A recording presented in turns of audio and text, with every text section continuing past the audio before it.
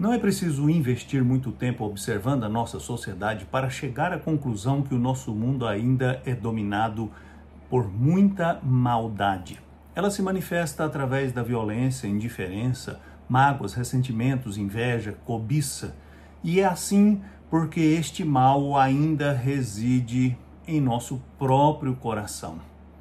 Tiago, na sua carta, nos fala da luta espiritual na qual estamos envolvidos e nos diz que Deus é a única fonte de todo o bem de que precisamos.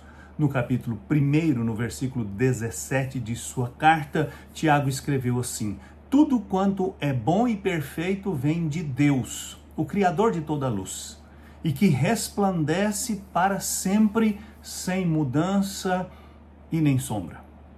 Que maravilha saber que o nosso Deus é a fonte de tudo de bom que precisamos. Que maravilha é saber que nele nós podemos encontrar o que precisamos para vencer o mal dentro de nós e na nossa sociedade. Portanto, se queremos fazer diferença, se queremos fazer diferente, precisamos nos aproximar do Senhor, precisamos ter comunhão com Ele, e isto só é possível através de Jesus Cristo, o seu Filho, que veio ao mundo para dar-se em nosso favor, para restaurar a relação entre Deus e nós. Jesus Cristo é o caminho que nos leva a Deus, e em Deus nós recebemos tudo o que precisamos para vencer esta grande batalha contra o mal que habita em nós e o mal que ainda campeia em nosso mundo. Eu sei que você deseja vencer essa luta. Portanto, busque o Senhor, tenha comunhão com Ele, creia em seu Filho Jesus Cristo e Ele vai levá-lo a um relacionamento profundo com Deus, o Pai.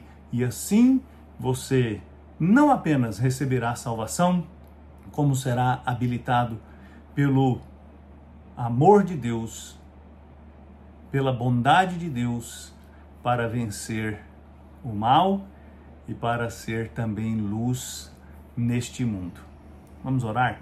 Senhor, muito obrigado pela obra que o Senhor fez em nossa vida através de Jesus Cristo. Muito obrigado por sua bondade e misericórdia. E eu te peço em nome de Jesus que nos dê a graça de receber tudo de bom de suas mãos, para que nós tenhamos vitória em nossa luta espiritual. Eu te peço em nome de Jesus. Amém. Eu sou Aguinaldo Faria, pastor da Igreja Presbiteriana da Moca, em São Paulo.